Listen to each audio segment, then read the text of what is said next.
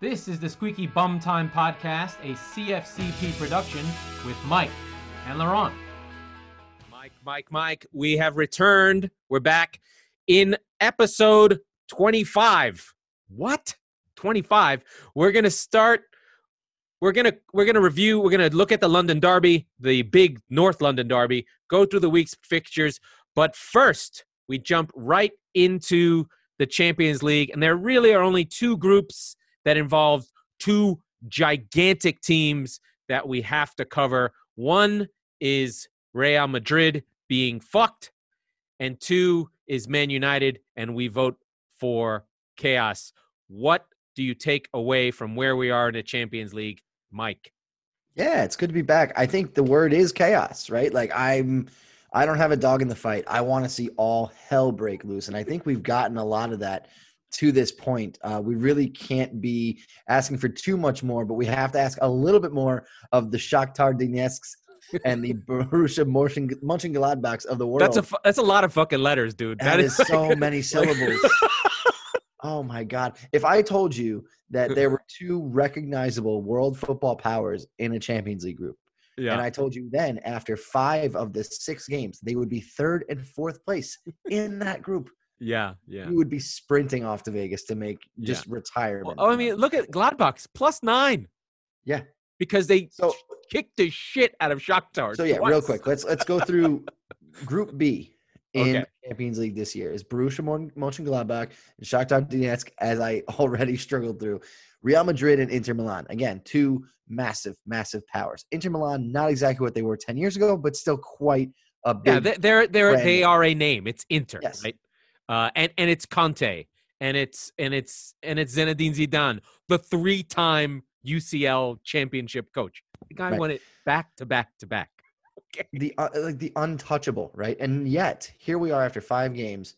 Gladbach on 8 points, Shakhtar on 7 with a -7 goal difference, Madrid sitting on 7 in 3rd place, and Inter Milan is bringing up the rear with 5.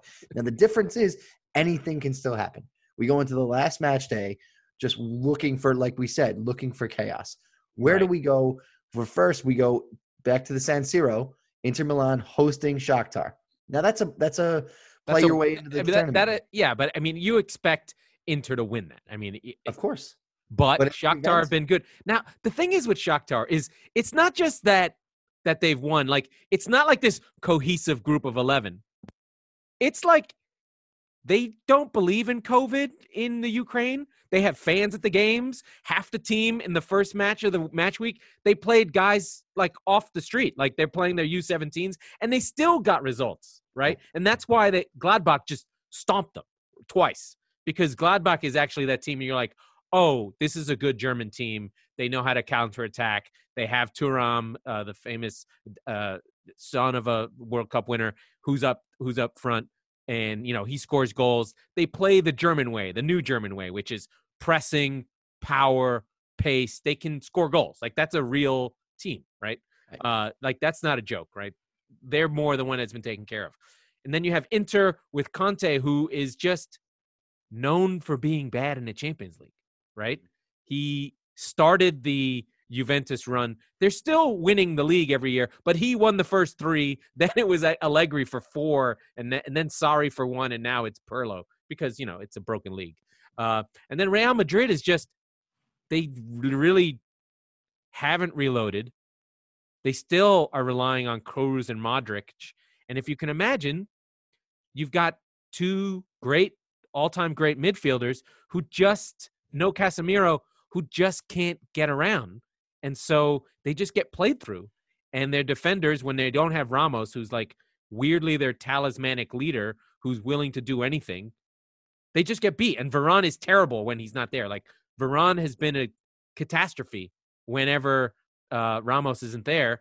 And they just don't have answers, right? They just don't have players. The Hazard thing is a disaster. Basically, they spent $180 million on someone who was supposed to be their approximation of Ronaldo, and he's fat and lazy and gets hurt all the time. It is kind of interesting how they they've let go of Gareth Bale, and they used to call him lazy and injury prone and this and that, and they spent all this money on Eden Hazard, who's basically just become fat Gareth Bale for them.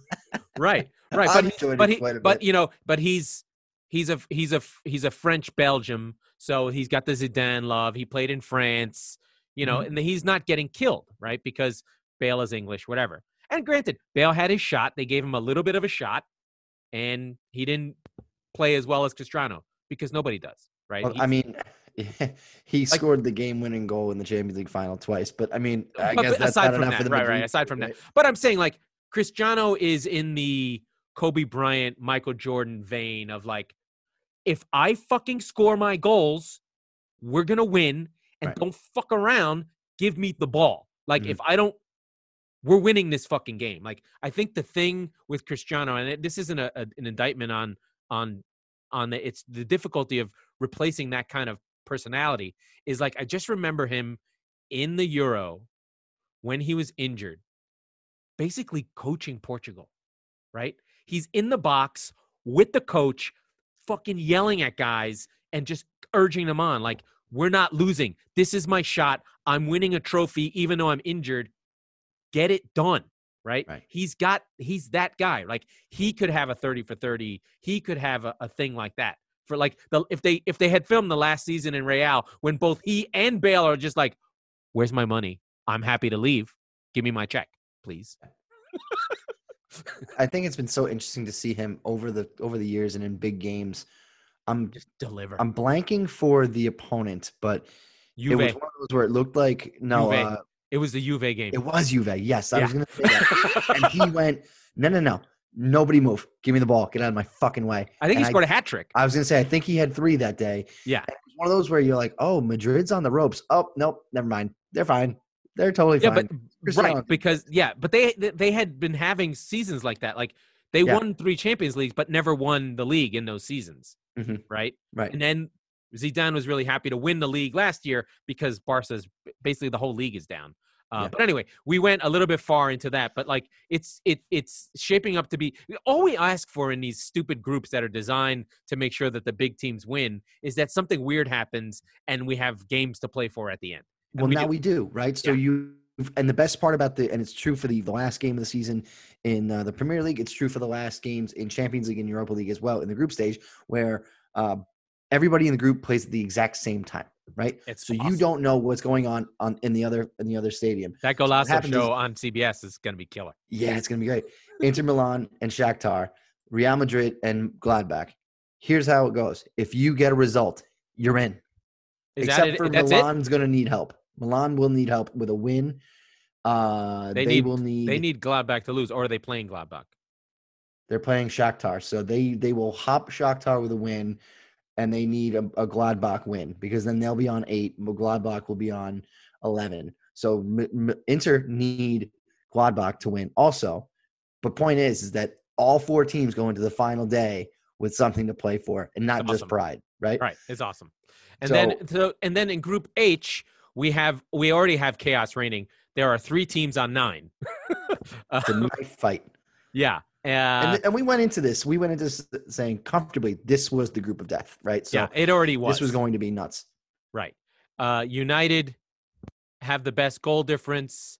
Leipzig are probably the best coached of the 3, but they fuck up, right? Like even yesterday, they won.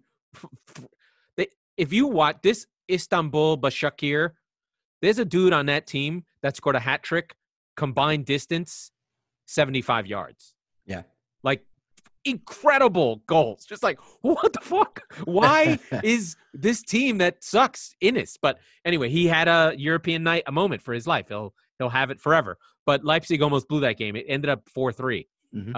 But Leipzig are a good team. We talked about them. That's where Werner came from. They have Nagelsmann. Now they have Upamecano. So they have players that are what it doesn't matter. I'm not going to go Ooga Booga. I want to go Ooga Booga, but I think that's racist in today's climate. But I'm going to go Ooga Booga. I'm definitely going Ooga Booga. So Upamecano, Kano, whatever. It doesn't matter. Why is my phone ringing? I'm not answering. That's my brother. Hi, Benna. But PSG have the name brand, but they're a little weak. They just go by what Neymar does. If he wants them to win, they win. And Mbappe. But he follows Neymar. Do you know what I mean? Like the culture of that team is weak, right? And then Man United are just I don't know I don't know how to say it without always being like Ole out, Ole out. Listen, he's a decent guy. He gets things done. He holds the culture of the club in his heart. He's not going to be the coach when they win a trophy. I agree with that. Right? I think, and it's Manchester United. So it's just like, why do you have him? Like, why? Yeah. What are you waiting for? So the way that I see that this match day 6 kind of shaping up, PSG has Istanbul. That should be easy. They're getting through. But they're weak. Okay. But worst case, unless United and Leipzig draw, they're still through. Who? Right? PSG. Yes. They're all on 9. So unless there's a draw in the other game, they're in. Yes. Okay? Yes. So I gotta think that PSG is going to probably finish first in this group. Well, it's two from 3, right? One of them isn't going to make it. Exactly. But and it's most likely Leipzig. Well, right. Yeah, but they're home facing United. So this calls into question. They have to win though. United just need a result. That's right. I'm sorry. So that's fair. So it is the least likely that they'll get through, but nonetheless, we've seen this before with Ole's United, right? And you were just saying, is this the game where he can kind of put his stamp on it and say, this is why I deserve a much longer contract. This is the game that they're going to play the way that the best versions of United are in games like this. They play a double pivot. They'll play Matic and McTominay because Fred got himself fucked up in the last game. They'll sit tight and deep. They'll play 5 across the back, and they'll just go on the break. That's the only way they play well. Sometimes they get lucky with Fernandes when teams don't pay attention. But really, if you sit on Fernandes, they can't score. Right? The thing that I found unique at the weekend was that they found Cavani. A new source. Yeah, Cavani. Right? And new source, same as the old source back from PSG, ironically. But yeah, that was quite a performance off the bench. So does he just allow a little bit more space for a Fernandes or for a Rashford, right? So that's kind of the thing I've been wondering. Like, all you need to do is make teams think a little less about Fernandes because of I'm thinking here, and then things start to open up a lot more. The thing that he does is like, it's movement, right? Cavani is just, you just feel like, oh, how did he get there? He's always there, right? Right. He got on his head on some balls that you're just like, that last goal, I think in against Southampton was he cricked his neck sideways and he gets it on target, right? He's just impressive. He's just a world-class striker. I mean, he just is, right? He's just one of those guys. You're just like, oh, he's that guy. Now, is he a carrier of the ball? And he's a guy who just stays inside the box and scores you goals. And they have talent enough to get guys in there. And as much as Martial is a number 9 and did score 20 goals last year, he hasn't scored any this year. And there is half the audience that's just like, the dude's not a 9, right? He's not a back to goal. He doesn't score headers. And he's got that. He's like, I know you probably hate Bill Simmons. I like Bill Simmons. He's my age. He's my cohort. The body language doctor does not like Martial. Sure. Right? I get that. He's always just like, fucking, this sucks. Yeah. But then that makes sense. He does something amazing. But I do think that they're better, right? They have a chance. They have a chance to get through. I mean, United with a good coach would be much better, right? United, ironically, with Nagelsmann, who they'll face next week, would be much better. Right. Yeah, I don't know. I'm going ballsy. I'm going Leipzig. I'm rooting for chaos, baby. Yeah, I mean, Leipzig made the semifinal last year, right? Yeah. So same. And without Werner, it should be said because he bailed. Yeah, he was like, I'm out of here. I can't. He didn't join. You know, when Chelsea. I really think about that, I'm like, that's fucked up, dude. Yeah. Yeah, at least play out the string. Everybody knew that De Ligt and all those guys from Ajax 2 years ago, everybody knew they were leaving. In fact, they were talking about it during the game. Who's going to pay the most for them? It's like, hi, holy disrespect. They're in the semifinal of the Champions League. Can we talk about that? Nope. We're talking about how Barcelona is going to pay $400 and Ziyech too. All of them. That team is awesome. Right. Anyway, believe me, I got a good look at them. But yeah, I think. and then one last thing I want to give a shout out to the most handsome man in football, Olivier Giroud, with the fucking natural hat trick in a row, left, right, header. The header was incredible. Then he finishes off a 4-goal performance on a penalty that he created. So just Olivier Giroud, respect to you.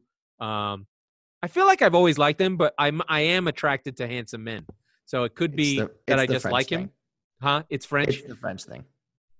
The guy's a fucking legend. Come on. I've always hated him because he's been at Arsenal and now Chelsea, right? Like, Yeah. I get it. I've been predisposed to disliking him, and I feel cheated by this because he seems, pardon me, he seems like a really likable player. I know. And then I hate that. Right. And then he's like, well, I don't play enough. And then he's like, oh yeah, watch this. I'm going to play and fucking kick some ass. And then he's the glue guy for France, right? Like you might not, he doesn't score the goals, right. But he played in every game in the World Cup, didn't score any goals, but they won, right? So he's the striker who's just there. And he's like weirdly number 3 all time in goals for France. What? It's interesting.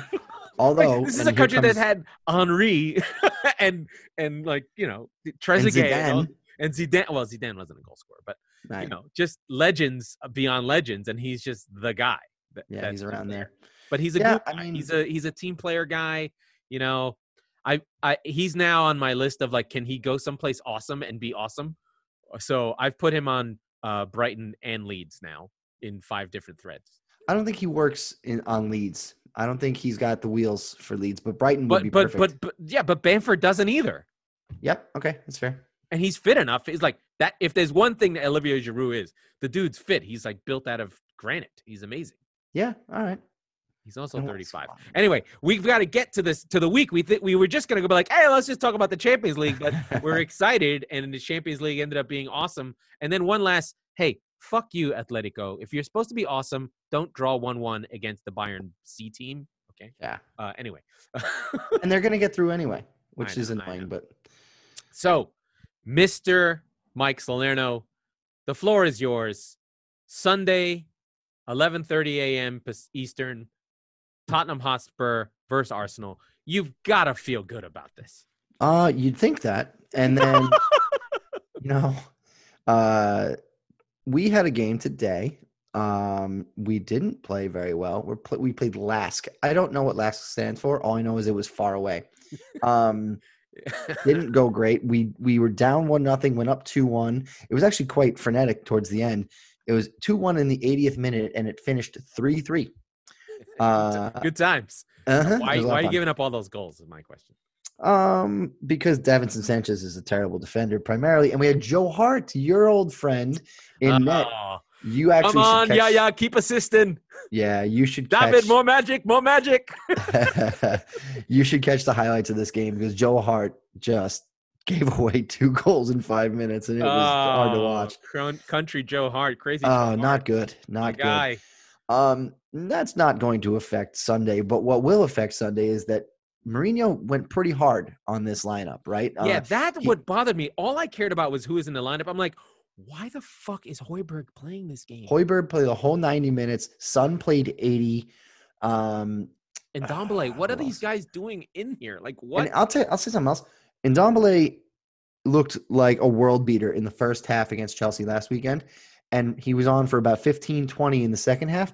And speaking of the what did you say about this, Bill Simmons, the body language doctor? Body language doctor. Holy shit. He looked disinterested, exhausted, gassed, just totally shot. And I was actually talking shit to a friend of mine who's a Chelsea fan. I'm like, Ndombele made Conte look completely irrelevant in the first half because he did. And he came out of the break like he had the Monstars from Space Jam take all of his ability away. It was like, where the fuck did you go? So just to be fair, LASK is in Austria, so that's not bad. But on the Wikipedia, the result came up, and all I could look at was the manager's name. If this isn't the toughest manager name who also does porn, his name is Dominic with a K, Thalhammer. That must mean like name. Big dick ass fucker. I think the K on the end of Dominic really drives the point home. It's like a little dick in there, right? Yeah. Well, a big one. It's a hammer.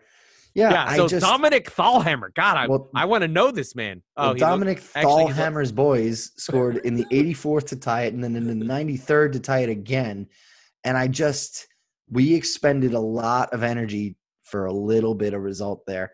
Yeah, Mourinho giveth, Mourinho taketh away. It's like, why are we doing this? So Ndombele played, I don't know, roughly 80 minutes. Lo Celso played like 70. Son played 85. That's my takeaway for today. So, and Arsenal rolled out their C team. Right, but none of your defense played. That's key as well. That's correct. Well, Dyer made a cameo at the end, but that's fine. Yeah, I'm concerned because I think going into Sunday, I don't know what Arsenal will bring. Will there be fans though? Yes, there will be 2,000. There will be 2,000 Tottenham Hotspur supporters at the new stadium for the first time against Arsenal. Believe it or not, because the first North London derby at the new stadium was on the Arsenal side, they're coming off just an abomination of a result. They almost killed Jimenez from Wolves with the head of David Luiz. That was wild. He cracked his skull. And they're insipid. The Paella Pulis joke is just, I can't get enough of it for Arteta. They're just not scoring. They did have a good game today in the Europa, but Europa is Europa. Like we all kind of just go, it matters until it doesn't matter. They beat Rapid Wien, which I believe is also in Austria. In Austria, yes. But they were home, I believe. Right, they were home, so they didn't have to travel. But, Arsenal keeps rolling out these kid lineups. I mean, it's like, Maitland-Niles, Nelson, Mari, Nketiah. They had Lacazette in the 10 role. They're just trying to find this number 10 that they can't seem to find one. It's really weird, like that they have one that they can't play. And I don't know if you're this deep into the Arsenal thing with Ozil. He supported the Muslims in China, that Ugyar thing. Yep. And then they were just like, okay, poof. Totally distanced themselves overnight, which was awfully interesting. And I get it, right? Like, it's not worth playing over $100 million. Right. Right? Because they're a team that plays in red, and that's like a big thing in China. That's not a joke. I'm not being funny. I believe you. Yeah. Right? Like, the Rockets wear red. Like, all the teams that wear red, it's a lucky color. The red flag, the whole connection with the Rockets. Yeah. The red thing is big. And so Arsenal are actually hurting themselves for a political reason, frankly, a monetary but political reason, right? No guts. At this point, what do they have to lose to throw Ozil in there? But I don't know that he is the answer they're looking for. Dude, I don't know what it is. They can't open anyone up. They're dying for a 10. Dying. Yeah, I know. But so anyway, Arsenal are coming into this game weak. And that's kind of where the Tottenham fandom in me kind of sprouts back to life, because I'm like, how much worse could they get? I'm not quite sure, but now I mean, it's a North London derby.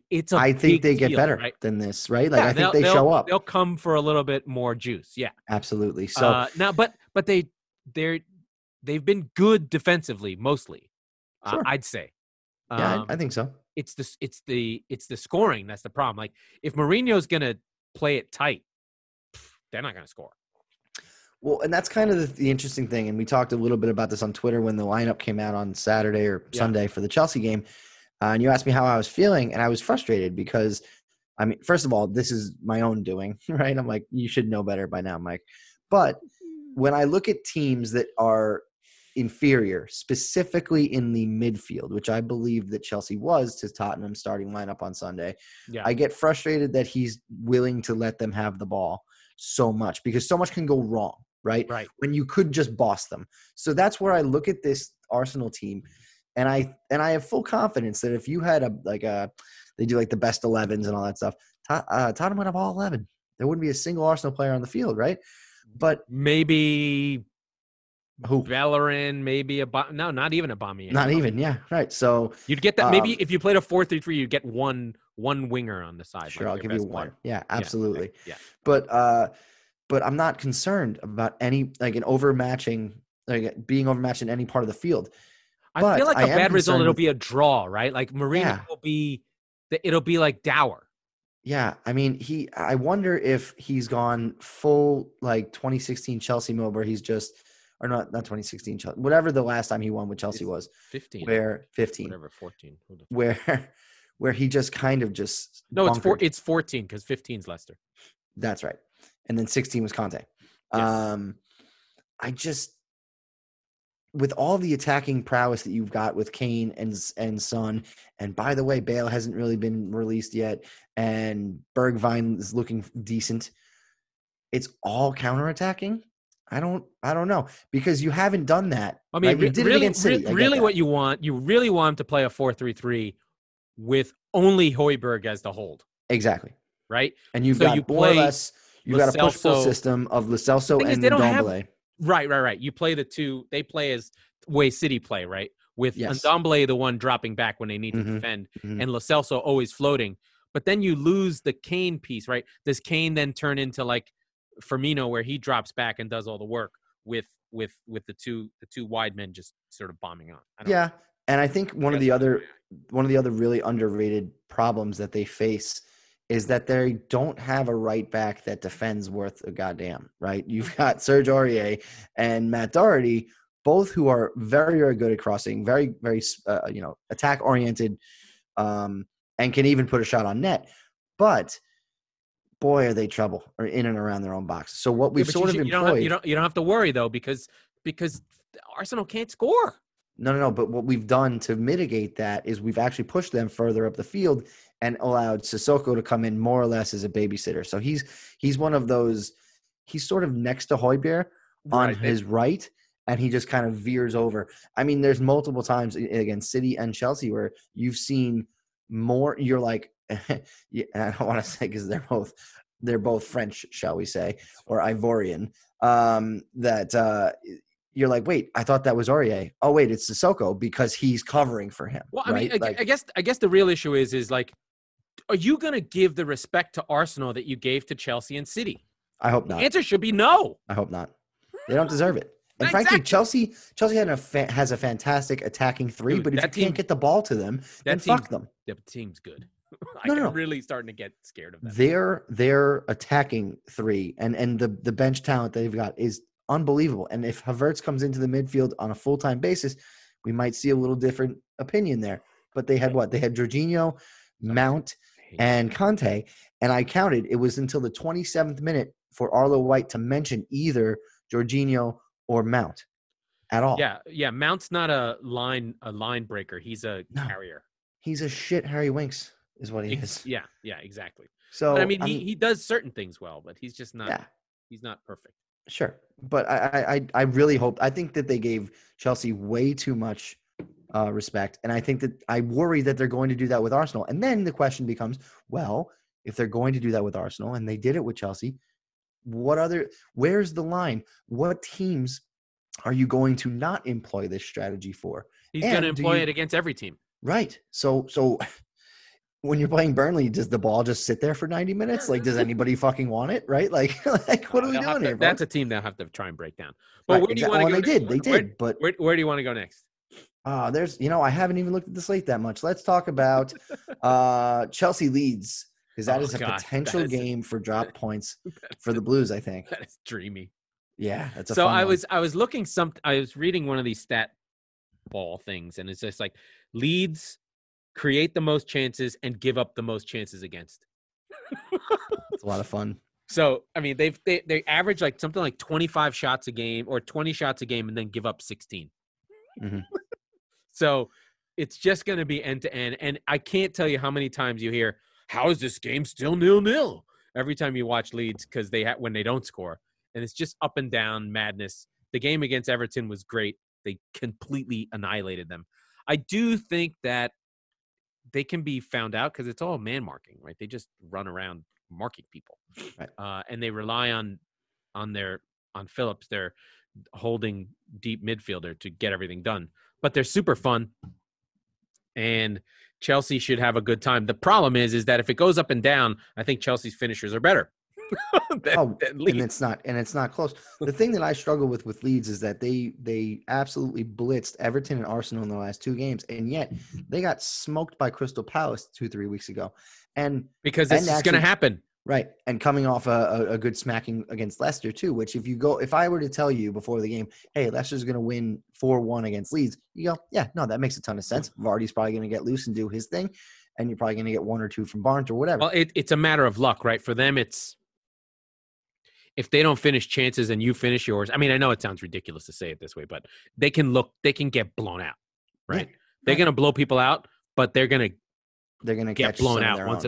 Once in a while, they're going to, and their defense is all over the place. Like it just, they're not talented enough to play the way they play all the time. And sometimes they start giving up balls in the buildup and they in trouble, right? Like, it's one thing, you kind of like when you see Arsenal fuck up early Unai Emery era, when you're just like, this is going to go badly. Yeah.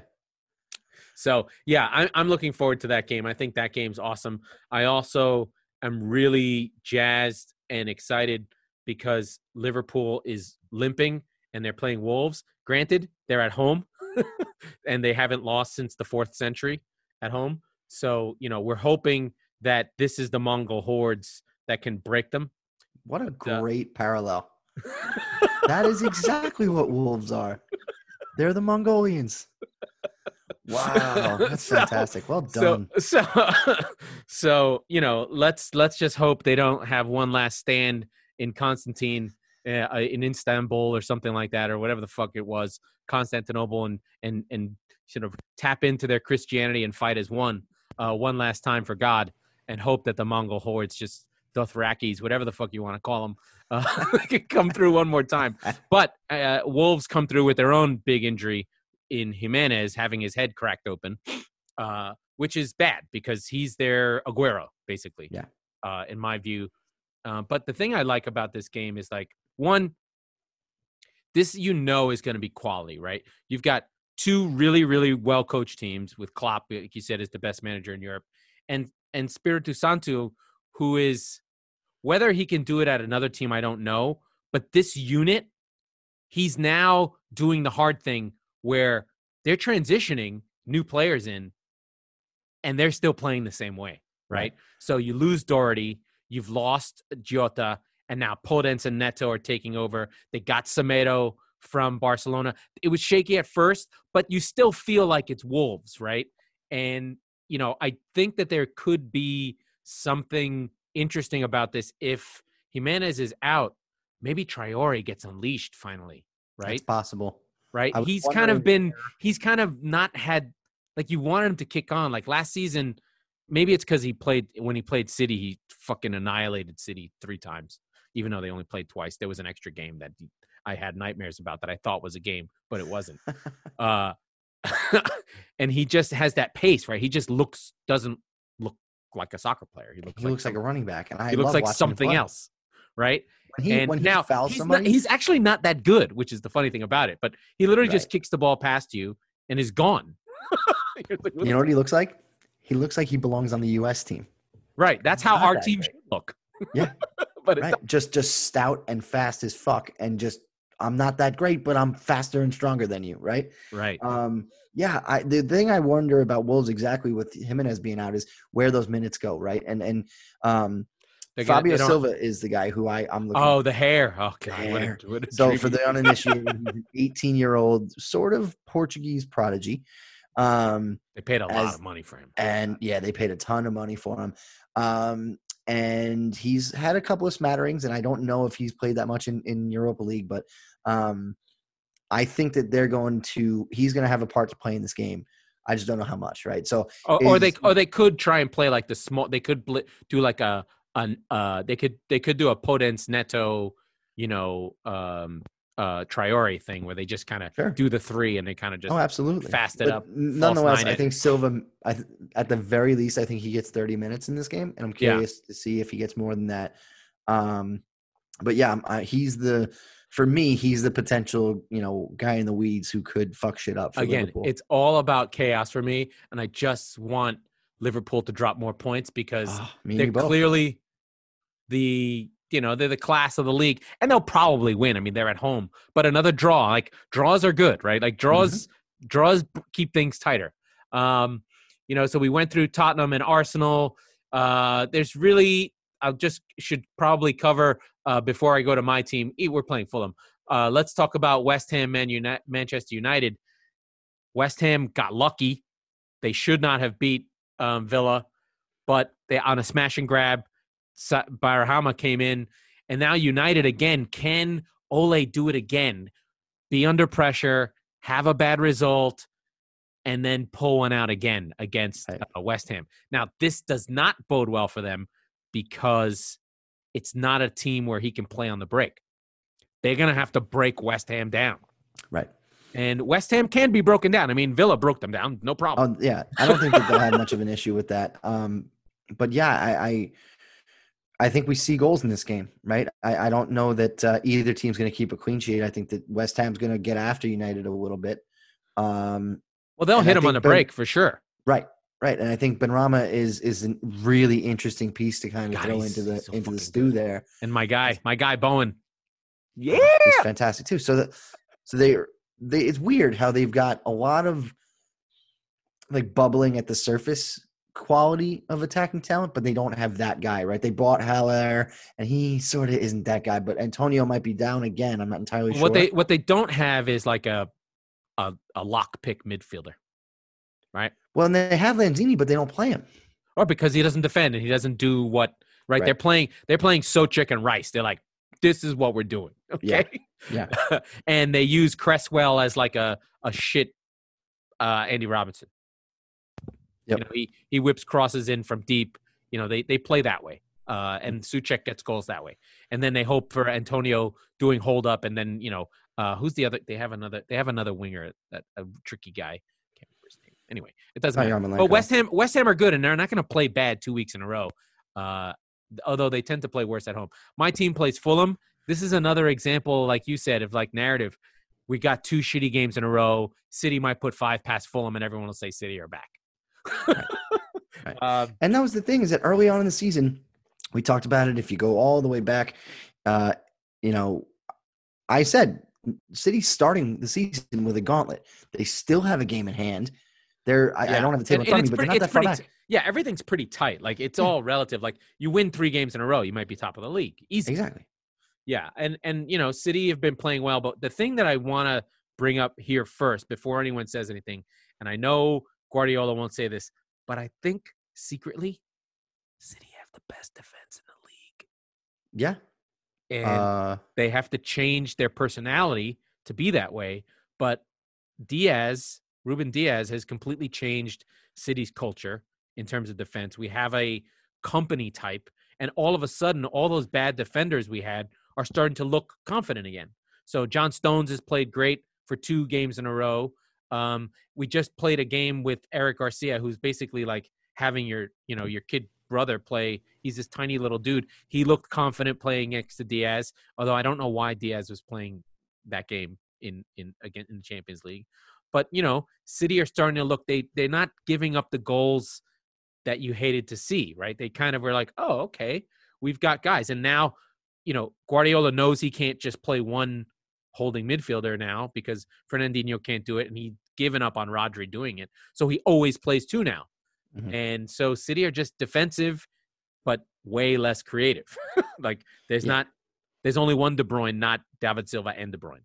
Yep. And then between Bernardo and Foden and Gundogan, there's not a replacement yet for that David Silva thing that he does. It's magic. Did Foden play 90 minutes in the Champions League? I don't know. I don't think so. Yeah, maybe. He might have. I don't know. Fucking Pep. He just doesn't play him. He just doesn't. I know. Because I think he, I think he sees him as a winger, as an attacker, right? He doesn't play him in the midfield yet. I mean, I've always sort of watched him as a very much like a 2016 Dele Alli type, like a second striker. He's not the 10, but not the 9. Yeah, but he can't fight like that yet. Like, he's not big enough, right? He can get pushed off the ball. He's got a little bit of a Winks problem, right? Where you're just like, yeah, that's fair. But I mean, he's dynamic and he gets in a box, and he's probably weirdly City's best shooter, not finisher, but shooter. Right. I think that's fair. One more game I want to bring up. Oh, you do. And then the rest of them suck. Your Brighton against the world's Southampton. Now, the big question for Southampton is going to be, listen, the floor dropped out on them. And I know what that feels like. So my condolences to the Saints supporters out there. But can they and that's the Monday night game, can they get their mojo back? They're right there still. Right, so that was a tough 3 points to drop. This has got draw written all over it. Probably, but there's a weird like South Coast kind of. There's a little something by people by the water thing. It's like weird regional things. You're like, oh, okay, you're the South team. I don't know. Well, we're the South team. We're the South team. We have it in the name. Exactly. But that's kind of where I look at this game and I go, can Southampton get back on the horse and fight on again for that's a good game. See, this is the kind of content you're going to get from us. This is a good game to watch. Like Monday, Brighton and Hove Albion versus Southampton. If you think that it's the game to just like, no. Watch this game. It's a good one. Like Brighton has played some of the better games you'll see. Like the Aston Villa game versus Brighton was great. The Man United game versus Brighton was good. They are a team that create chances and miss them and have weird fucking VAR shit happen. And Tariq Lamptey running around being a Smurf. Literally, he's like a Mark Duper fucking Miami Dolphins 1984 type left back. He's tiny. And he's from Chelsea. There's Chelsea loanees everywhere. There's one doing this podcast. He's in the background there because I got him on loan from Chelsea because, why not? Aveline, you got her from Chelsea. She is a Chelsea. Right. She's a Chelsea loanee. That would be bad. That means I have to give her back. I'm not giving her back. We have an option to buy. But that's an awesome game. I would be remiss to say my favorite team, Aston Villa, are not playing because there is a COVID shutdown for the Friday game. There was supposed to be a game tomorrow, but Newcastle right? has been infected with the COVIDian. And but the thing is with my guy Jack Grealish, the most handsome man in the world, the price tag is now being discussed openly at 100 million. And if you recall, before the playoff game that Aston Villa went up, Spurs were going to buy him for 40. I don't want to talk about it. They offered 35, and Villa was like, get lost. And Daniel Levy was like, you need money. You're going bankrupt. And they said, nope, 40. And Daniel Levy walked away. And then they got bought by some Chinese company. Yeah. And that was in the Pochettino era. So again, it's so interesting that like not only has Mourinho changed the culture of the club and the players and the style of play and all that shit, he's went into Daniel Levy's office and kicked him in the bald head and went, "You're spending money now. This is why you signed me.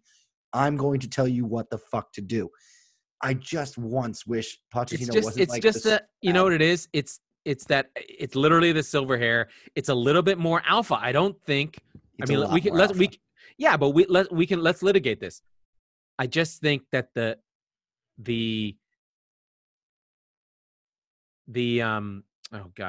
Pat Riley rings on the desk thing that Mourinho can do has a lot of weight. He just goes, "What have you won with?" I have won as an individual manager more than this club's entire history. Yep. Fuck you. I know what I'm doing. Right. Yep. Exactly. Right. Or you're just, he doesn't even have to say, or you'll hear from me. Everyone knows what he's going to do. And I think maybe they had a bit more of a working relationship. I think Levy is smart enough to go, okay, this is what I've got. Right. This is how I can do this. Like, I think what happened with Man United and Mourinho is it could have worked, but I think Mourinho told them who to get, and they were just like, well, what about this guy? Here you go. Yeah. Whereas Levy's like, okay, this is what, there's probably just a lot more transparency because you got the sense that Mourinho was like, you guys are fucking morons. I think, and I think that as things went through, right, like Levy matured in his role significantly because he felt remorse of losing the most charismatic manager they've had in 25 years, right? And the guy who brought them from nothingness to the Champions League final. But in doing so, he realized that he failed him systemically over the course of 2-3 years. I understand the stadium. I understand all the expenses. But he could have made some of the purchases he made this summer. He got Højbjerg for 12, 15, something like that. He got Doherty for a net of 3. I'm sorry, it was Højbjerg for a net of 3 because it was Kyle Walker-Peters going the other way. Right. Well, and it was Doherty for 12 or 15. Those are the purchases where you go, that shit. You didn't even do that. And so they went a whole 18 months without a new player. Yes. That is a Premier League record. Right. And put it in the trophy case. And basically ruined Eriksen in the process. Yeah. Yeah, because he played every minute of every game. Right. And they could have sold him had they had a replacement for like 80 million to Real at one point. Yeah, and I've said this before. I think the difference, right, exactly. The difference between the seminal point where Liverpool passed. Could you imagine had they sold fucking Eriksen and just replaced him with Grealish? Well, that's exactly it. God damn it. I'm not sleeping tonight now. That's exactly it. Is that you have Liverpool rocketed past Tottenham the minute they sold Coutinho, bought Van Dijk. I don't think was Salah part of that money as well. It was all It was Mane, then Salah, then Van Dijk. Like they had, because remember Salah had that 30-goal season. That was the bonkers season. We were like, what the fuck is happening in Liverpool? This team is insane.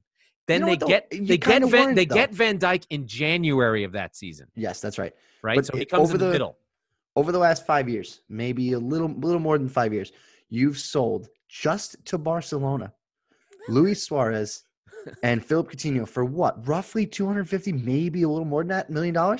Yeah, but the Suarez money was burned. It's just gone. Like it was gone. Yeah, sure. But what I'm saying is they didn't really have a choice with Suarez. And they were like Coutinho, they were like, bye, because they didn't give a shit because they already had a plan for that money. Oh, right? Yeah, for sure. What Tottenham didn't have was a plan because every cent and piece of attention was on the stadium. So instead, and they were like, well, there's never going to be a way that we can replace Christian Eriksen. And Liverpool looked at them, laughed, and pressed into another gear and ran right past them. Right, the season that they played at Wembley, Liverpool played Van Dijk with Dejan Lovren, and Harry Kane beat him like he owed him money. And is that the header game where he just tries to jump and just goes past him? Yeah, basically. I know that one. Yeah, it ended up being 4-1, I think, and I was like, one of these things is not like the other. Well, and then you had the Mignolet season, and then but the thing is that Liverpool reinvested their money in such an extremely shrewd way that they left everybody, including City, frankly, in the dust. Yeah. Well, I think the other one, and we can keep going. This is actually really good. I'm happy to talk about this stuff because, you don't get this stuff. If someone is into football, this is like nuanced, deep stuff that people don't talk about.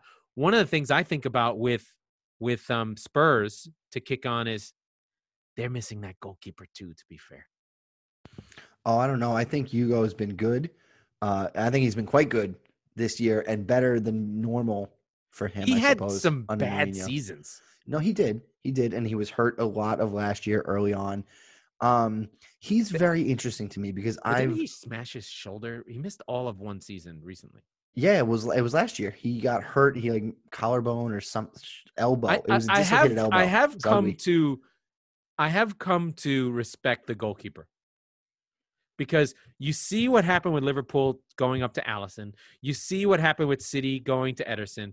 And you see what's happened with Chelsea going to Mendy. It can completely transfer your team. It's the last thing you need, though. It's interesting. It actually works the opposite of what I'm used to in hockey, right? Like, so I'll use the Rangers as an example. When they had Henrik Lundqvist, they had the best goalie in the league for basically a stretch of 10 to 15 years. They more or less would like take that for granted. Yeah.